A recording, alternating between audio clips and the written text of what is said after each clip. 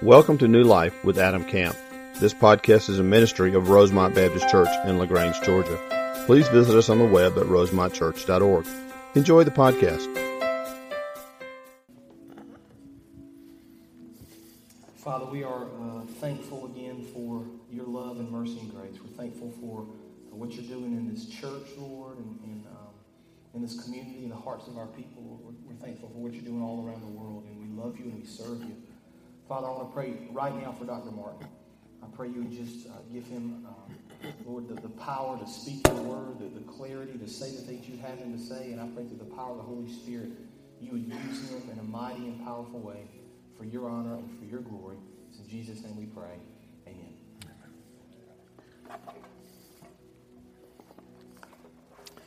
Thank you so much, Pastor. Selamat pagi, saudara-saudara sekalian dalam nama Yesus Kristus. I thought I'd throw a little language out there also. It's been so good to meet Raphael and his wife and hear about their ministry in Guatemala, and that's just been such a joy. That was a little bit of Indonesian I just gave you there. My students from time to time will ask me, "Well, Dr. Martin, do you speak Indonesian?" And I say, "Well, actually I speak it fairly well, I think. But I do speak Southern Indonesian, if you get my drift. And if I spoke Spanish, I suspect I would speak Southern Spanish." Brother Raphael, Pastor Raphael, he keeps leading in this. What is this deal? What is? I'm not sure I can say that. Anyway, all this War Eagle stuff. Every time I look around and I notice that a big portion of the congregation is silent. And as I said in the earlier service, I'm assuming that the rest of you are primarily University of Georgia fans.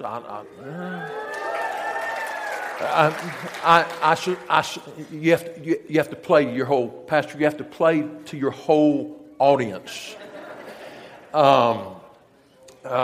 Might be some Crimson Tide fans in here. I don't know. Georgia Tech. Wow, this is a mixed bunch. I got to tell you, I'm not down with any of that.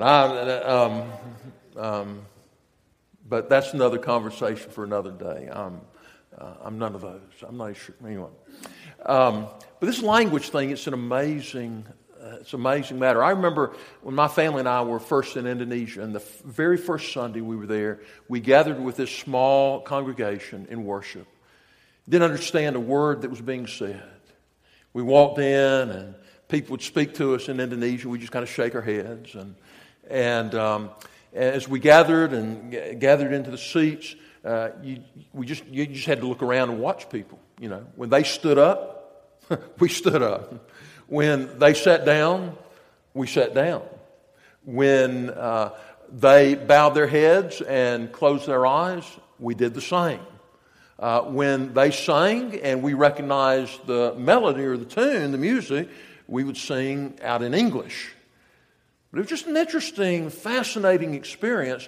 And that first worship in Indonesia with my family and Indonesian brothers and sisters is still very vivid in my mind.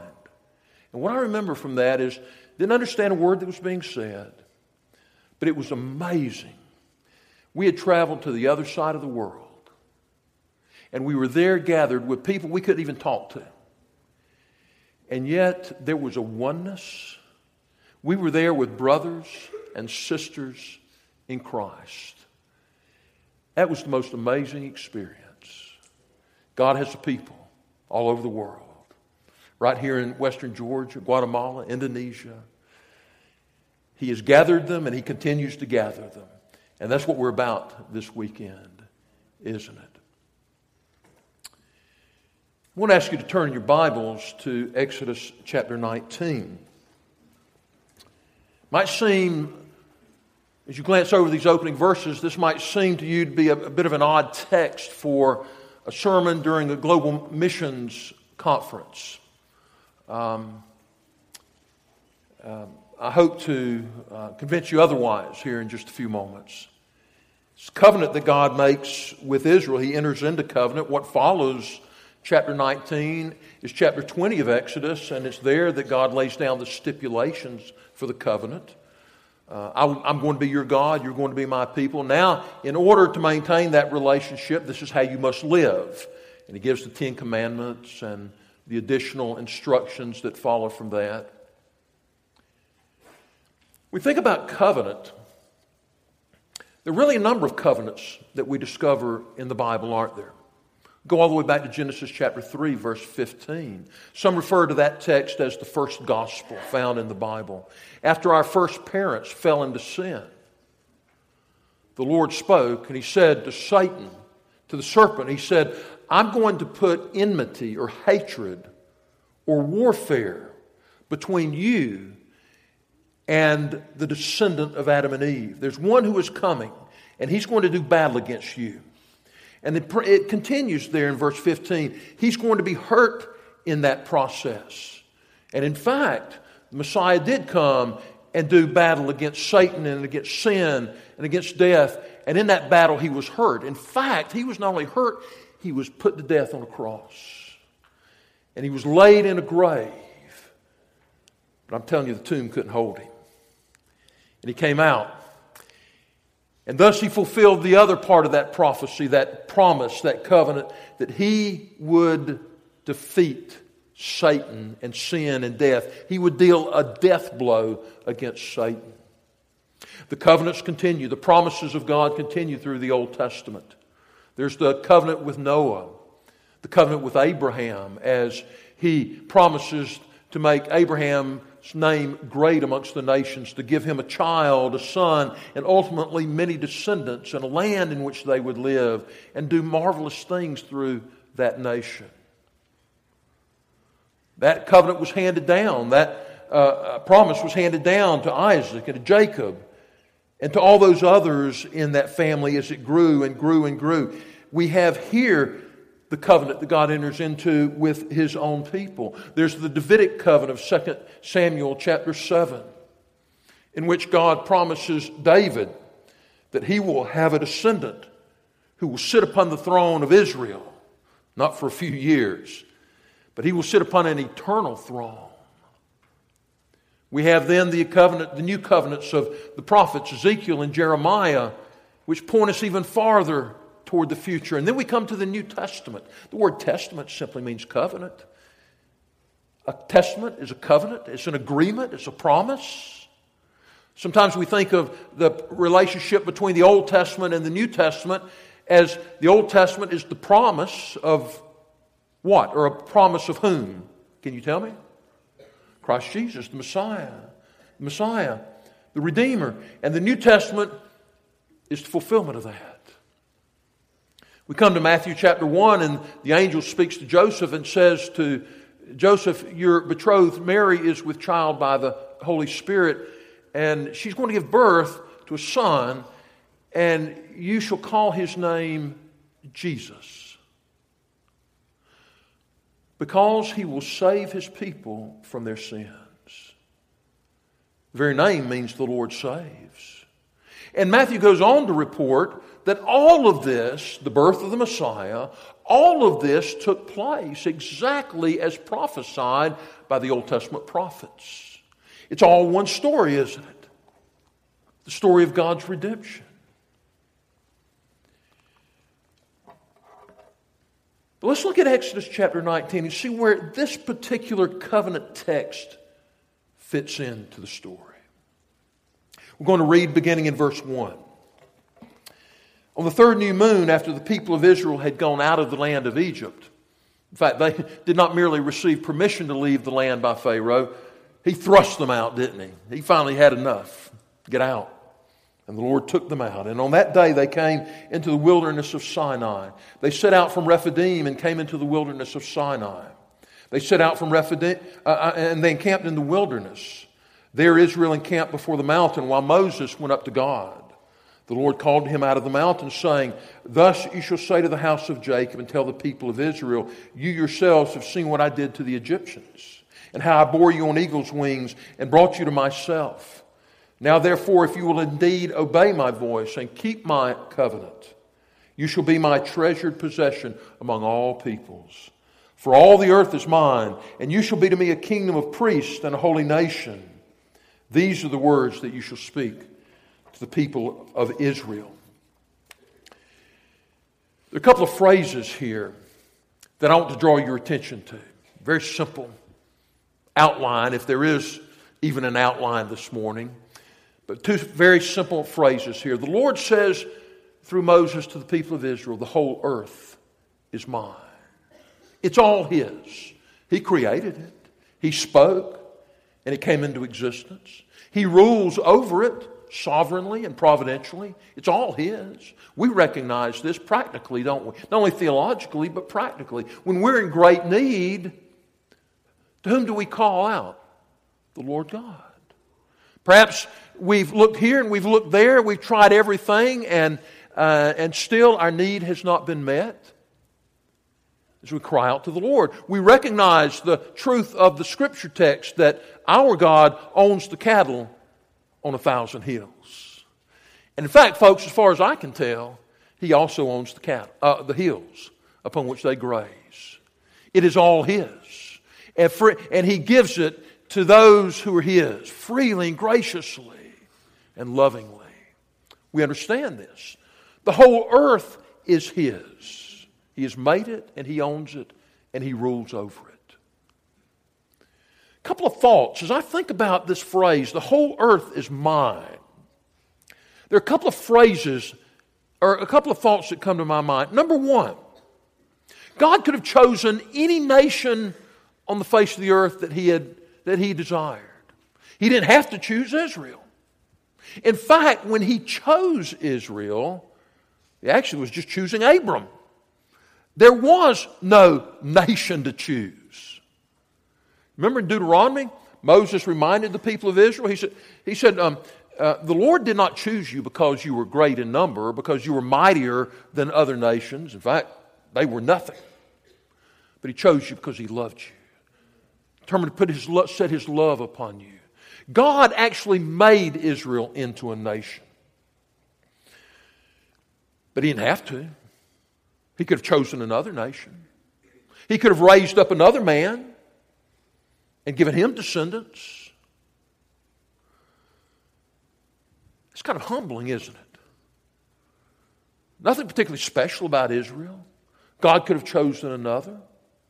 When you think about it, it's kind of humbling when we think about ourselves as individuals and as families and as a church, as a congregation. If we fail, does God fail? No. You'll hear some of these contemporary sermons, and you hear the preacher talk about God and what He's trying to do. He's got all these grandiose plans, and He wants to do these great things. He wants to do this, He wants to do that. But at every turn, He seems to be thwarted and frustrated. Thwarted and frustrated by what or by whom? By us, His creatures. He wants to do so much, but He just can't get it done because we're not faithful enough, or we will not give enough. Or that's an amazing thought. It's a fascinating thought. The Creator frustrated and thwarted by the creature. I'm going to tell you, the God that I read about in the Scriptures is the God who does whatsoever He pleases. Even Nebuchadnezzar, the pagan king, understood this in his testimony before Daniel. Now I know that this God, your God, is the God who does whatever He pleases both amongst the hosts of heaven and the armies of earth. And no man can stay His hand and ask, what are you doing? As if to hold Him back. God does whatever He pleases. The Apostle Paul put it clearly in Ephesians 1:11. This is the God who accomplishes all things after the counsel of His own will. This is the God who's active in His world. This is a God who is doing what He intends to do. And the Savior, we do not serve a frustrated Savior. He has a people. And they're in every tribe and language and nation and tongue. And He's getting them. And He will get them. Didn't have to have Israel. It's kind of humbling. Kind Kind of humbling, He doesn't have to have me, doesn't have to have you. He can cause the stones to cry out if we fail. God will have His way, and He will accomplish His purposes. It's kind of humbling when we think about it. On the other hand, it's very encouraging, isn't it? God did choose Abraham. And He did choose Israel. And He did great things for her and through her and by her. God did choose us and saved us. God did choose you as a congregation. God has saved you and raised you up and gathered you together. And He has put you here this weekend to consider what He is doing and what you will do with Him across the globe. He didn't have to include us in what He's doing, but He has included us. And that's an amazing thought, isn't it? The whole earth is mine. The whole world is mine. Didn't need Israel. Could have chosen anyone. There's another thought that when I think about this phrase, the whole earth is mine, another thought that comes to mind, this God is no mere national deity. The ancient Israelites even seemed to think like this. Certainly the other nations did. And that is that every nation had its own God. And the Old Testament is full of the names of the nation's gods. There's Milcom, there's Baal, there are the Ashtaroths. There are all of these gods. There, Chemosh. And in fact, if you were to turn in your Bibles to 1 Kings chapter 20 and read a story there about a battle that takes place. Ahab, King Ahab of Israel, was fighting against King Ben-Hadad of Syria. And they had fought this battle up in the mountains. And Israel had gotten the better of Syria. And so the Syrians began to reason, and they put two and two together, and this is what they came up with. Well, the reason that we lost is we were battling Israel up in the mountains. That's where their God dwells. That's where He lives. If we could lure them down into the valleys, if we could lure them down to the plains, that's where our God Baal resides. Kind of using a sports analogy, kind of a home field advantage. So if we can get them down here on the plains, our God can take over and overpower their God. Let me tell you, not a chance. The God of Israel is no mere national God. He is the God of all creation. He is the God who says of Himself, I am the Lord God. There is no other like me. He's no mere national deity. It is to Him that all peoples everywhere are accountable.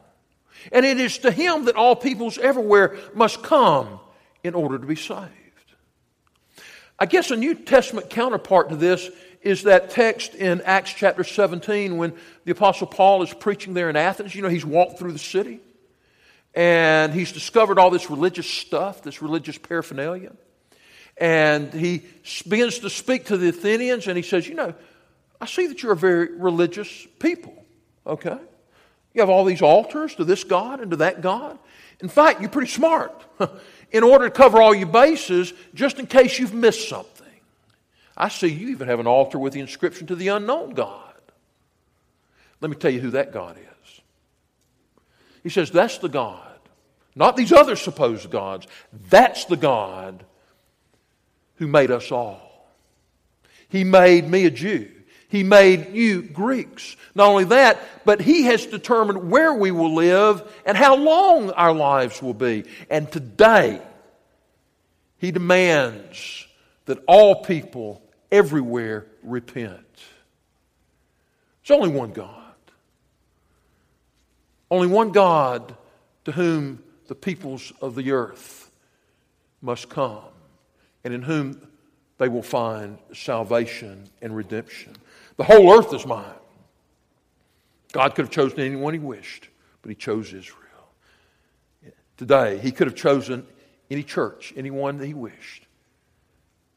Obviously, He intends to do something right here and through you. It ought to be an encouragement as you gather this weekend. It's no mere national deity. There's a second phrase here that I want you to take note of. The Lord says, you will be, Israel will be for me a priestly kingdom, a kingdom of priests. What does a priest do? There are actually kind of two spheres or areas of priestly ministry. The first is vertical. A priest waits upon the Lord. A priest serves God. He brings worship and praise before the Lord. He obeys God. He does the Lord's bidding. But that's not all. He also has a horizontal aspect of his ministry. Not only does he serve the Lord, but he serves others. In fact, he is the one in the Old Testament scheme who stands as a mediator between man and God. It is the priest who receives the sacrifices, the offerings from men, and then offers them up to the Lord. And so we read about our own high priest, great high priest, who does that very thing. All those animal sacrifices of the Old Testament, the bulls, the goats, the pigeons, all of that, the writer of Hebrews tells us none of that. It had to be done every day. And none of that really took away sin. It simply pointed those Old Testament saints toward the one who would take away sin. Abraham looked to that one and believed the promises of God. And Paul tells us in Romans 4 that God counted his faith as righteousness. All that is pushing us as we read the Scriptures, pushing us toward the fulfillment of all the prophecies in Jesus Christ. A priest is one who waits upon the Lord, who serves the Lord, but also mediates or carries the good news of God's salvation and redemption to others. And so Israel was to be a kingdom of priests. She as a nation was to wait upon the Lord, serve Him, bring before Him worship and praise, but she was also to stand amongst the nations and declare to the nations of the world the good news of God's redemption. Now, Israel never seemed to get that, did she? She seemed always to think it was about herself. You ever known anybody like that? You ever known any churches like that? It's all about us, about our comfort, about our desires. Oh, no. It's never merely about us, any more than it was merely about Israel. But Israel just never seemed to get it. In fact, even the disciples seemed to struggle. Do you remember in Acts 1 when the disciples were standing there in the very presence of the resurrected Jesus? And they had a question they wanted to ask Him. And they asked Him, Master, is it now? Lord, is it now? Oh, they were expectant. They were eager. Is it now? Are you going to restore Israel? Going to put Israel back at the top of the heap? It's kind of all about us. Remember that?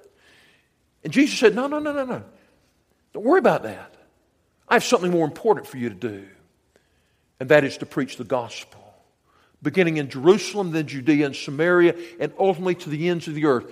You are to be priests in this sense. You are to take the message of God's redemption to the nations of the world. They finally got it. They began to preach.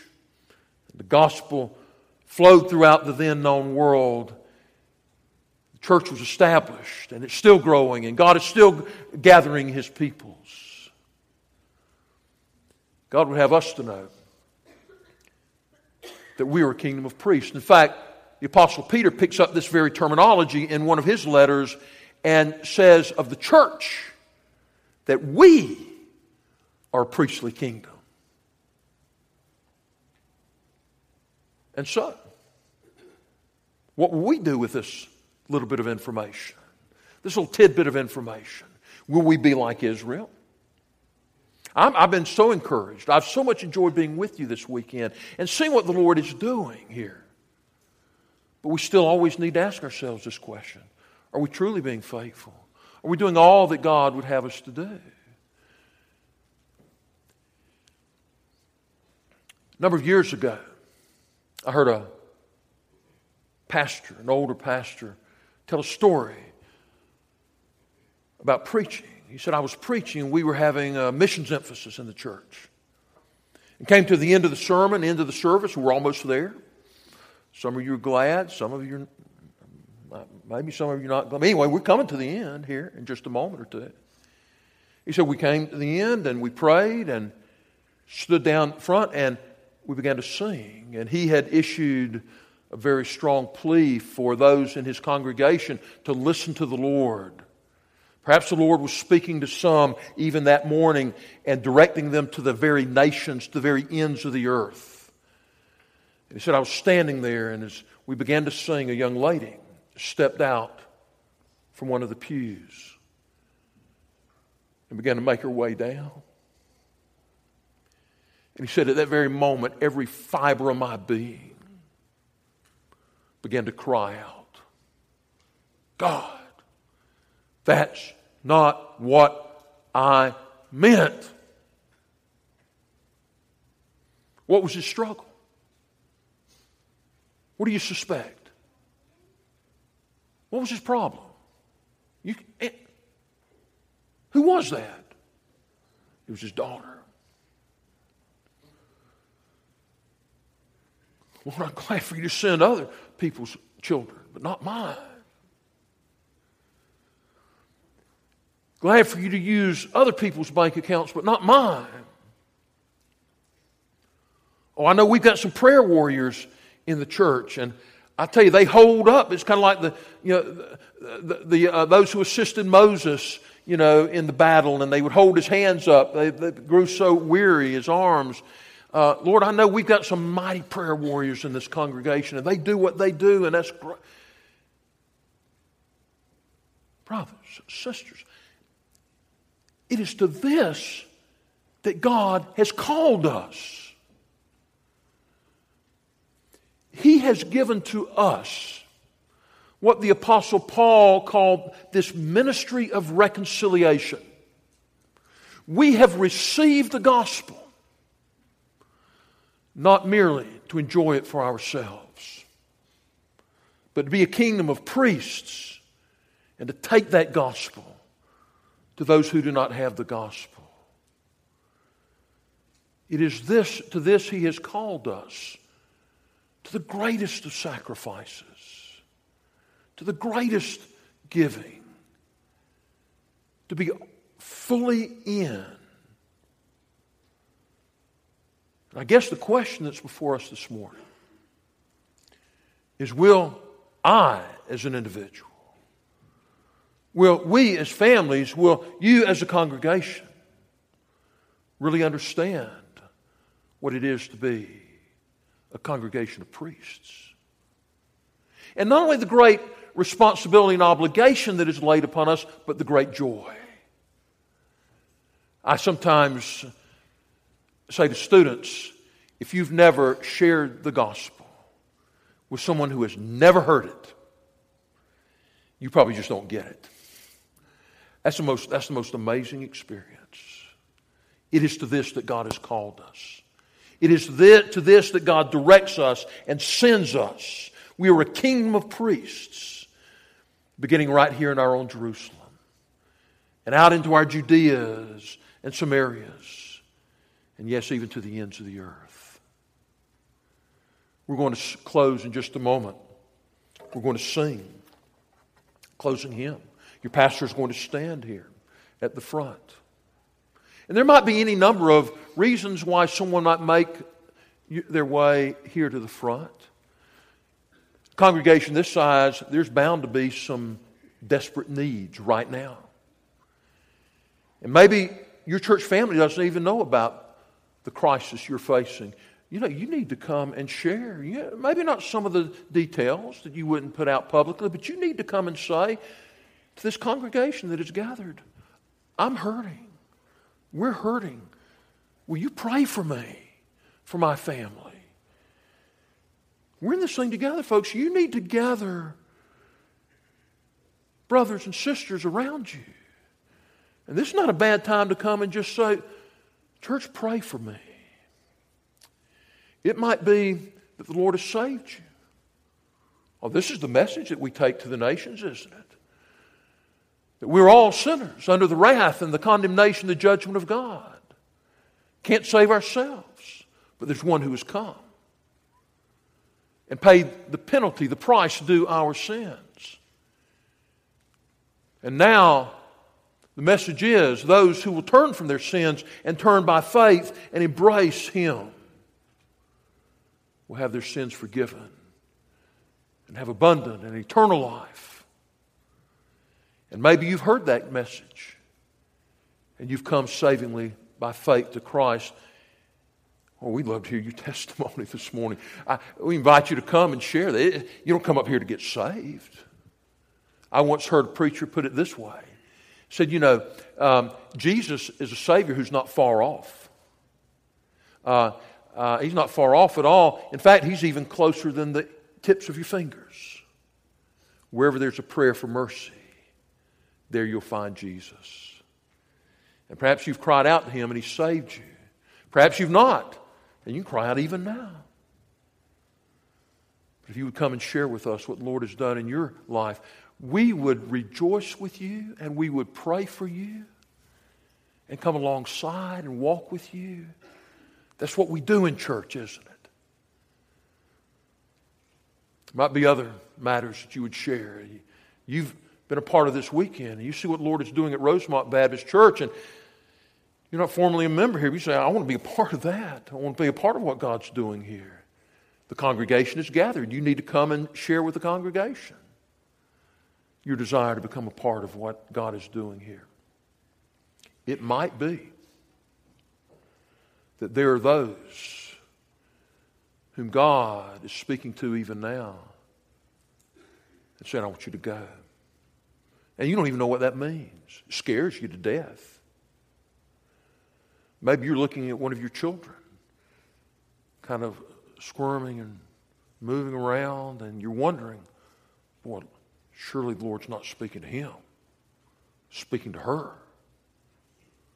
Well, maybe He is. Be a good time for you as a family to come and ask this church to pray for you and pray for that child. This Lord does a work in his or her life, or maybe an older person will give your life to take the gospel to the nations. Maybe you've been unfaithful in other matters and you just need this church to encourage you and to pray for you. Whatever it might be. But I tell you, we are a kingdom of priests. And we have this great obligation and this great joy of taking the gospel to the world. Folks, without that gospel, they are without hope. I was over in Indonesia in 2004, right after the great tsunami. Never seen anything like it. Devastated. As we drove from the airport to the house where we'd be staying for 2 weeks, we stopped at a field, the edge of a field. And it was a little bit smaller than the football field, and all the soil was freshly turned. And as we stood there, they explained to us right here at our feet are buried over 47,000 bodies. And you just know that if not all of those, almost every one of those went out into eternity without the gospel and without hope. God has given to us the privilege, the joy of taking the gospel to those who do not have it. We are a kingdom of priests. Father, have your way with us. You have spoken to us from your word this morning. You've given us direction. We are to take this message of good news. We're to take it to those who are near and far. And whatever that means in the individual lives who are here, in families, in this congregation, Father, have your way with us this morning. We ask in Jesus' name. Amen. Thank you for joining today's sermon. We would love to hear how today's message blessed you. Use the Contact Us link on our website at rosemontchurch.org. God bless.